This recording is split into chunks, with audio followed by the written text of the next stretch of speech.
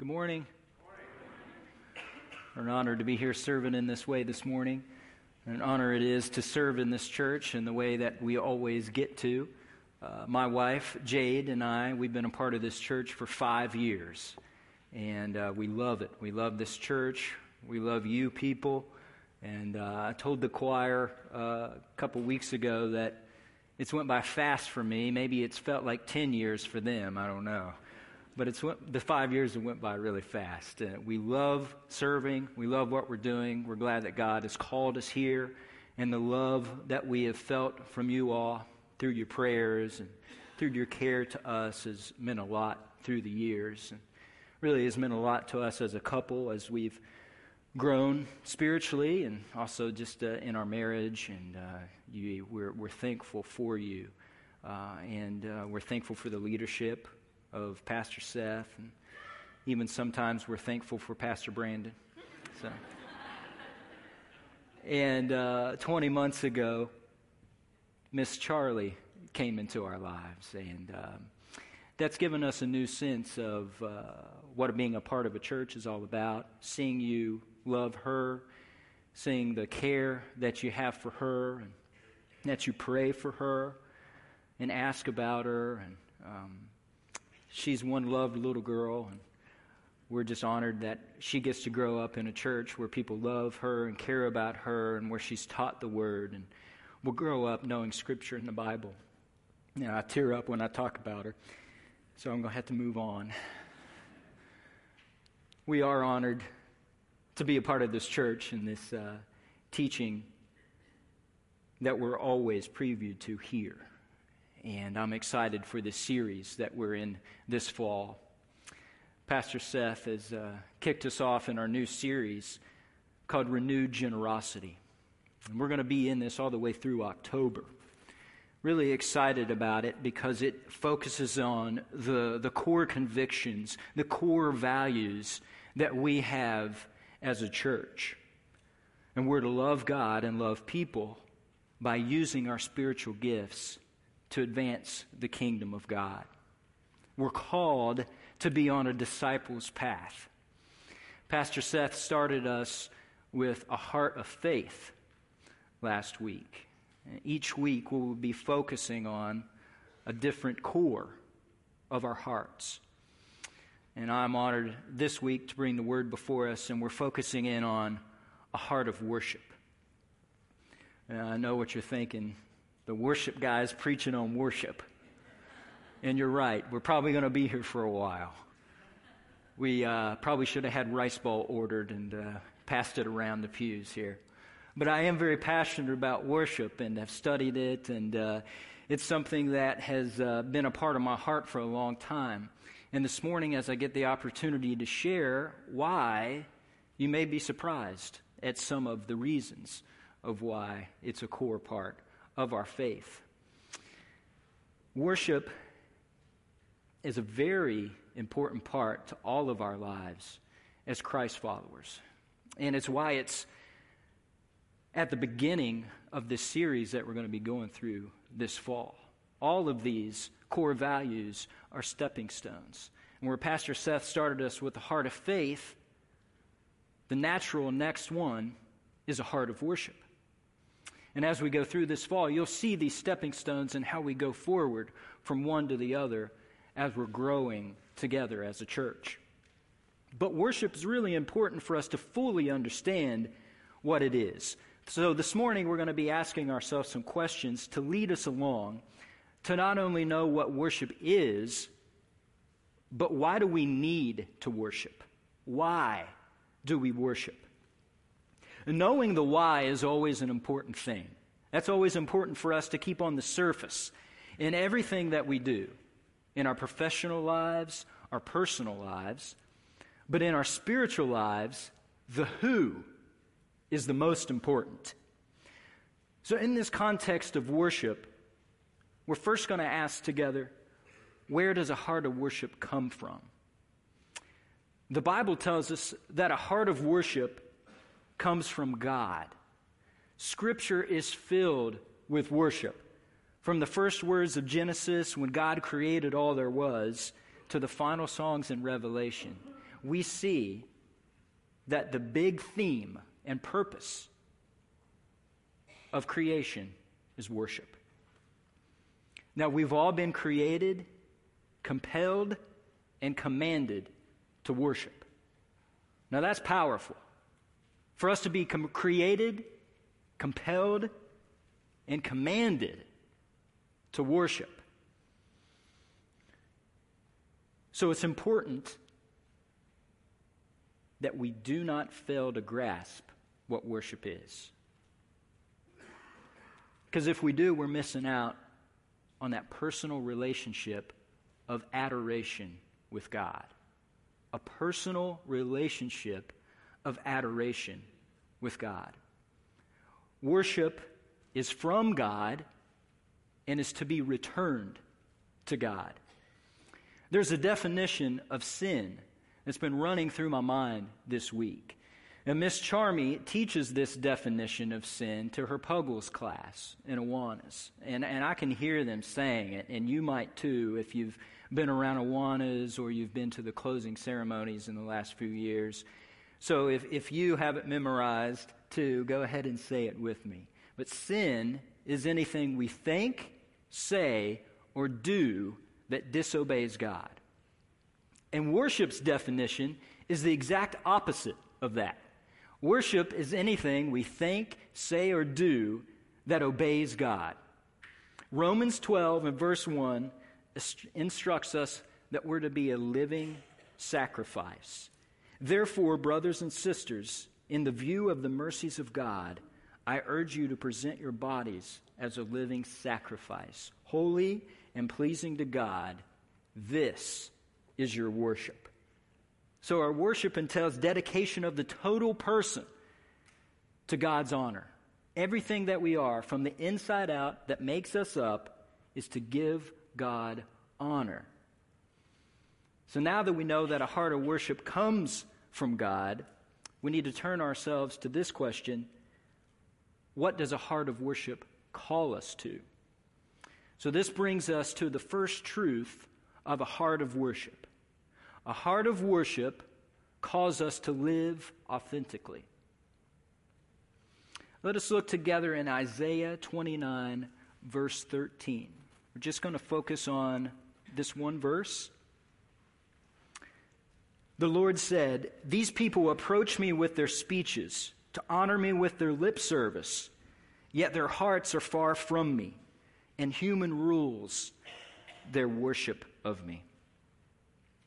Isaiah is highlighting here the root of Israel and Judah's problems. Now, they had a lot of problems, but the root of their problems was their heart. Their hearts were far from God. They were going through religious motions, but their hearts weren't in it. And you know, we can do the exact same thing in our lives today. Even when we gather here corporately for worship, we might physically and mentally be here, but spiritually it can be a whole different situation. And this may not even be our intention. This may not even be our heart's desire inside us.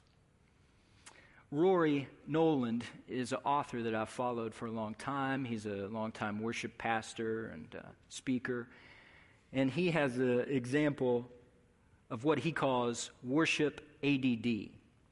And he describes the symptoms as a lack of focus, a faraway look in the eyes, and it's if our brains are having an out-of-body experience. Now, usually in the beginning of service, we're all in. We're engaged, we're focused, but within 5 to 10 minutes, we begin to wander. We begin to get completely distracted sometimes. Our mouths might be moving, but we're not really thinking. We're not really thinking about what we're singing. We're not really thinking about what's being heard, what we're being called to participate in. Instead, we can be thinking about our plans for the rest of the day, or why is my stomach grumbling so much? Calls that we need to make, things that are coming up in our work week, situations that are going on in our lives. So don't feel bad. You're not the only one. that suffers with worship ADD. Gary Thomas writes this. I want to read this paragraph. It amazes me how casually I can sing songs of deep, almost heroic commitment. It's as if I think, as long as I'm singing, the words I say don't really matter. God knows it's just a song. While my mind wanders, I promise to bow before the Lord, to proclaim his name to the ends of the earth, and to go as far as to die to express my faith. Yet the words may be sung with scarcely more emotion than I feel when I'm ordering a cheeseburger. How often do we Christians take the Lord's name in vain during our worship? As I was thinking about this week, it just thought across my mind of how much it must break God's heart when we worship him without conviction. When we're going through the motions of worship without being completely connected. Worshiping without conviction is exactly what led to Jesus to echo Isaiah 29:13 and Matthew 15:8. These people honor me with their lips, but their heart is far from me. They worship me in vain, teaching as doctrines the commands of men. Let me just get something across to us this morning. This might be hard to handle. This small little phrase. It's not about us. It's not about us. During times of musical worship or during the sermon, the hearing of God's word, we've got to get beyond ourselves and focus in on God. In the late 1990s, the church that Matt Redman was a part of in England, he was their worship pastor. And their lead pastor sensed that the church, their worship was just going really flat spiritually. That the congregation was just going through the motions. They weren't focusing. Worship wasn't flowing from the heart. There was a dynamic missing that they expressed. So the pastor, he made a really bold move. He took out the sound system. He didn't just stop using it, they took it out. They removed it. They removed everything from the stage musically. They took away the band. They took away the singers. So for this season, they just gathered together with their voices. And so the point that the pastor was making is that they'd lost their way. They'd lost their way in worship. And so during that season, the congregation was challenged to not just be consumers, but to be participants in worship. To not just watch with their eyes, with the glazed over ADD, but to come ready to be engaged. To be engaged with God for themselves, from the heart, not just watch with their eyes. To hear Matt Redman, who was the worship pastor at the time, to talk about this made me laugh because I could sense where he was coming from. He said the first couple weeks that they did this, he thought, why am I even here? What am I doing? Maybe I should go lead somewhere else until we bring the sound system back. But he realized he was missing the point. He was just with the congregation. It wasn't about him. It wasn't about how hard he'd worked on that guitar lick all week long, but then he didn't get to do it at all. It wasn't about him. And so eventually, they were able to reintroduce the musicians and the sound system because they had gained a new perspective. That worship is all about Jesus. Worship's all about Jesus, and he commands us to have a response from the bottom of our hearts, no matter what the circumstance, no matter the setting. So this song that we sang together in worship this morning, hopefully you sang, hopefully you participated, it comes out of that experience. When the music fades and all is stripped away, and I simply come. You search much deeper within, you're looking into my heart. Now it comes down to this. The essence of worship is not the many good externals. They can be good things. It could be coming together, enjoying the fellowship, being together with your family and friends, getting to enter in Bible fellowship times, gatherings, hopefully hearing good music from time to time, especially this Sunday when I wasn't involved in it. Being able to appreciate abilities, talents, good things, but they're external things. The heart and the head, truth and spirit. That's the core. That's our values. Our spirit, stirred by the Holy Spirit, in worship through true things, God's love, His Son, His gospel. But this has to be the same in our personal lives, in our private times, outside of the walls of this church. It's all about Jesus, not us. Could proclaim that on a banner this morning and have it flying over the sanctuary. It's not about us. It's about Jesus. And this is how we live authentically, with Jesus at the center. He's the focus. It's got to be His commands we consider first, before our preferences. And I love this song.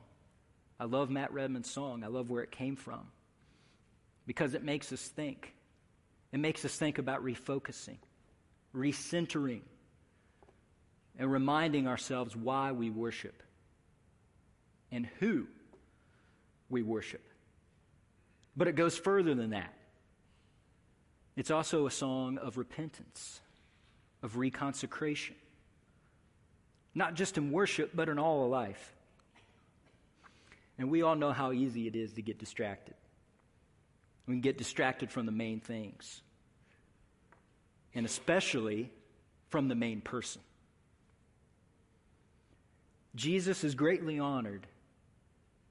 He's greatly honored when we bring ourselves, with the help of the Holy Spirit, back to an authentic heart of worship.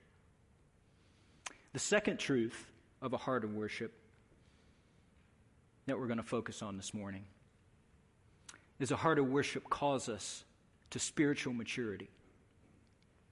It's when our desires, when our devotions are fixed on Him. And when that happens, we have no chance but to be transformed. Let's look at it this way. When we recognize who God is, and we truly look at His characteristics, His attributes, it begins to transform us from the inside out. This transformation calls us to begin to die to ourselves, and we become like the one we worship. God desperately wants this from us. He wants this from each of us.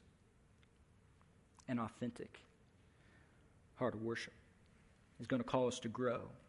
He said it Himself. Be holy as I am holy. Jesus said, be perfect, therefore, as your heavenly Father is perfect. And you know, when we look at worship from this perspective, it becomes more practical.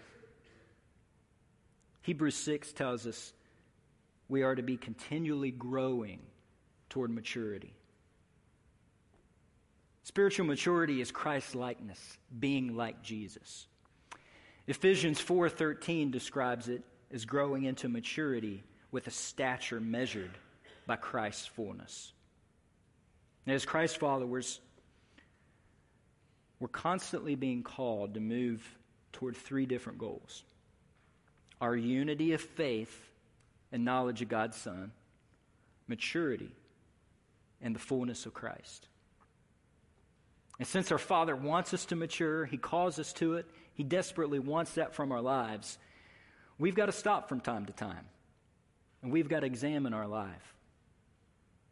We've got to examine our hearts to see if we're making progress. You know, physical growth is pretty easy to evaluate. All you need is a tape measure, this way or this way, and we can see how much we've grown. Mental growth is also got some pretty straightforward ways to assess, to evaluate. But how do we know if we're growing spiritually? So being a parent, I quickly think to how kids develop. Desires, understanding, selflessness. Our little girl, Charlie, is 20 months old, and we are in full force of her expressing her opinion. When she doesn't want to do something, or when she desperately wants to do something.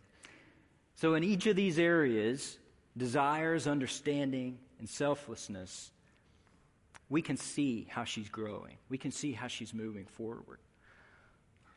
Her desires, they've changed. Even at her age, they've changed from since she was a baby. Things that she thought were fun now aren't fun. The little toy she used to like to shake, she doesn't get it out anymore. When I try to kiss her, I'm greeted with a, "Stop it, Daddy." She's changing. Her desires are changing. Her understanding. Maybe even her understanding why she can't have the entire big bag of M&Ms or play outside 24 hours a day. The selflessness. What she wants, when she wants it. Those tantrums when she doesn't get her way. All three of these areas are relatable to children. But they're just as relatable to us as adults, as we're sinners. They're relatable to us. Have our desires changed? In our spiritual maturity, are we losing interest in the pleasures of the world? Is our hunger for God's word and his message increasing in our lives? We got to run this check on ourselves. But we got to be honest about the answers we find. Because they may not be the ones we were hoping to get. Our understanding and selflessness in our spiritual growth, it might take some time. This transformation in believers isn't instant. It's not going to happen right then.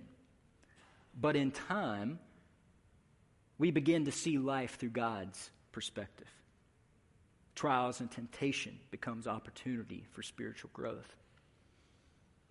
And as we become more mature, we become submissive to the Lord, willing to wait, and we're more concerned about others than we are ourselves.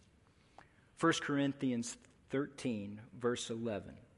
When I was a child, I used to speak like a child, think like a child, reason like a child.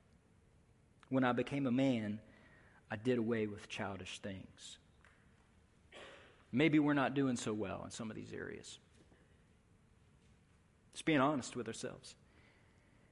Maybe we still have a few childish things to let go of in order to grow into a more mature believer. Ultimately, the greatest evidence of maturity is love.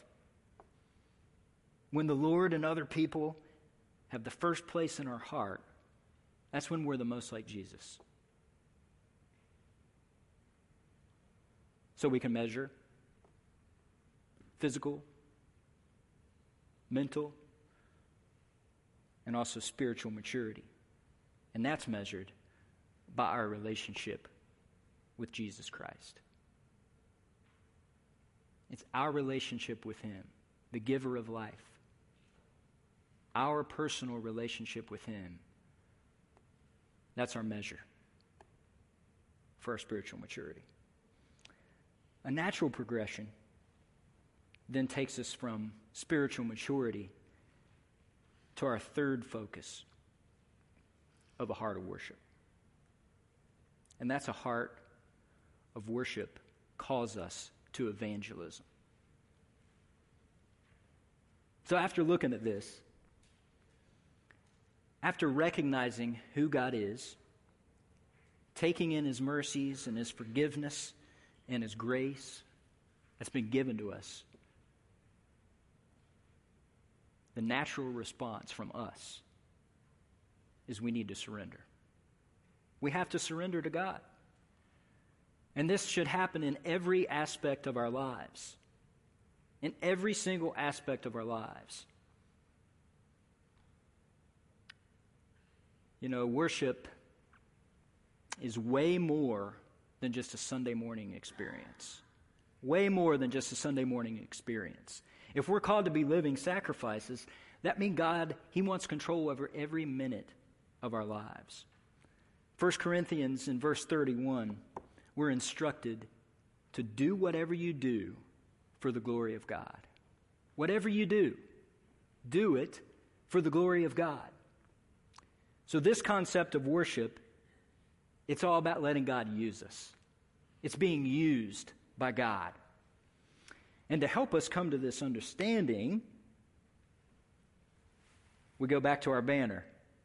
It's not about us, it's about Him. Psalm 115 verse 1 reminds us of it. Not to us, O Lord, not to us, but to your name give glory because of your faithful love, because of your truth. God's calling us to be more than just sinful people. He's calling us to be worshipers who are on mission for Him in every aspect of our lives. Now, this is where it gets really exciting. This is where worship meets evangelism. God uses our worship to draw people to Himself. When we look at God's Word to define and understand evangelism, just as we should look to His Word to define everything in our lives, we see the Great Commission in Matthew 28 and what that commands us to. Go and make disciples of all nations, baptizing them in the name of the Father, Son, and the Holy Spirit, teaching them of all the commands He is giving us. Now, this isn't a request. This isn't a suggestion. God's giving us our life's mission. We're commanded. We're commanded to go and make disciples. Now, just like worship, evangelism can be approached with a lot of preconceptions and a lot of biases. But when we look at Scripture, it becomes clear to us that it all starts with our connection with God. And one thing that I really want to make clear to us this morning is that being a disciple who makes disciples does not have to be complicated. It doesn't have to be difficult. It can be as simple as sharing your personal relationship with others. Sharing your relationship with God with the people around you. Telling them who you were before knowing Jesus and explaining to them how you've changed, who He's changed who you are. And telling others about Jesus usually means that we've got to step out of our comfort zones, which can be scary, which can be like preaching and Sunday morning service. But the command from God, it pushes us. It pushes us to do things that make us uncomfortable. And one of those is raising our head up in our lives and talking to the people around us. We can tend to just kind of walk around our lives not wanting or desire to talk to anybody. But God's calling us to raise up our heads and to connect with people. And not because we want to all the time. It's similar in worship. We may not want to all the time. We may not want to sing out. We may not want to focus. You don't know what I got going on in my life. You don't know how hard it is to even walk in this building this morning. But it comes down to worship and evangelism. They both require obedience. See, Jesus gave the Great Commission that we just read as His final command to His people. It's His final command to His people. And it's got to be obeyed. And it's got to be obeyed at all costs. For if worship and evangelism are both to be done right and be done at the same time, we've got to say no to ourselves and yes to Jesus every single time. That's a continual thing. No to ourselves and yes to Jesus.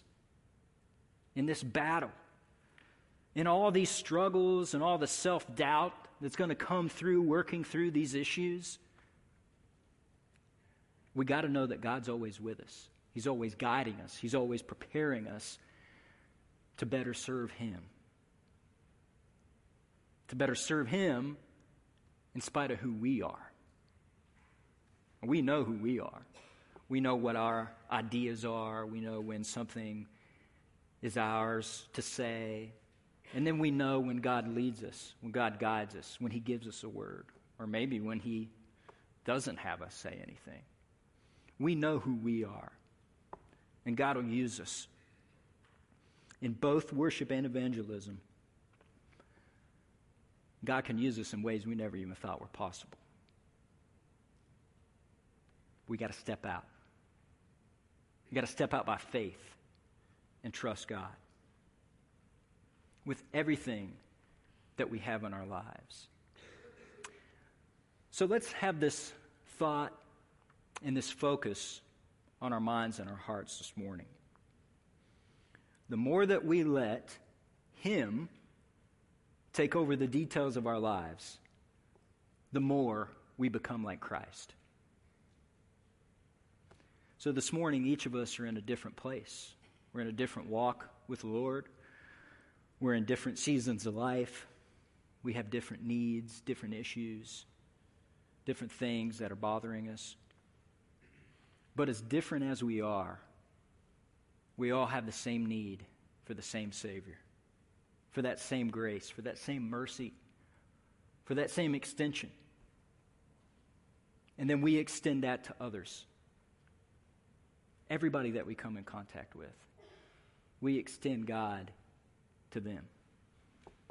So as we close this morning, I want us to take some time to really examine our heart of worship. Are we being authentic?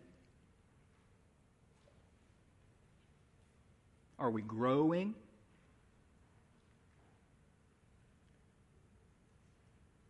As we have this time of closing together, you can stand where you are, or you can come forward. But I urge you to make the commitments that you need to make to God. Take those next steps as we build through this series, as we build through thinking of a heart of faith, a heart of worship, and the ones to come. We each have decisions that we need to make. Different places. What are our next steps going to be for me, for us? But this is the place to do it. This is the place to take those practical steps. This is the place to draw closer to Him and have it carry over to the rest of your life. Peggy and Erica are going to come out and lead us in a song. And as they do, I'll be here forward if you need to pray or talk, and so will some of our other pastors. We want to be able to help you connect with God in the ways that you need to. But let's not breeze over this moment. Let's take a self-examination that we were talking about this morning into our heart of worship and really connect with God. Let's stand together.